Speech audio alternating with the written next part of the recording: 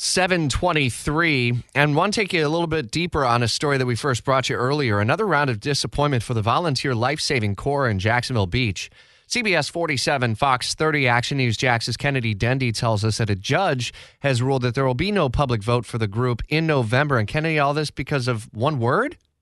That's exactly right. They were trying to get on that November ballot, but the word beach was missing. So the group was told the petition was aimed at the wrong city. So now what happens? What is there any chance that this group can get this back on a ballot at some point into next year, or what are they going to do next? So there is a chance that this group can continue bringing forth their concerns, their fight to get back on the ballot. We'll actually be reaching out to them to find out what's next in this fight. They've been going after this for month after month. Remind us of the background on this. The city had ended its relationship with this group some time ago.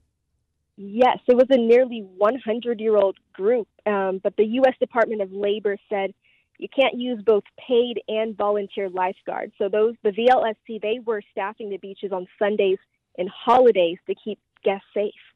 Was this just an oversight where they forgot the word beach? Wasn't it an intentional thing? Do we know that yet?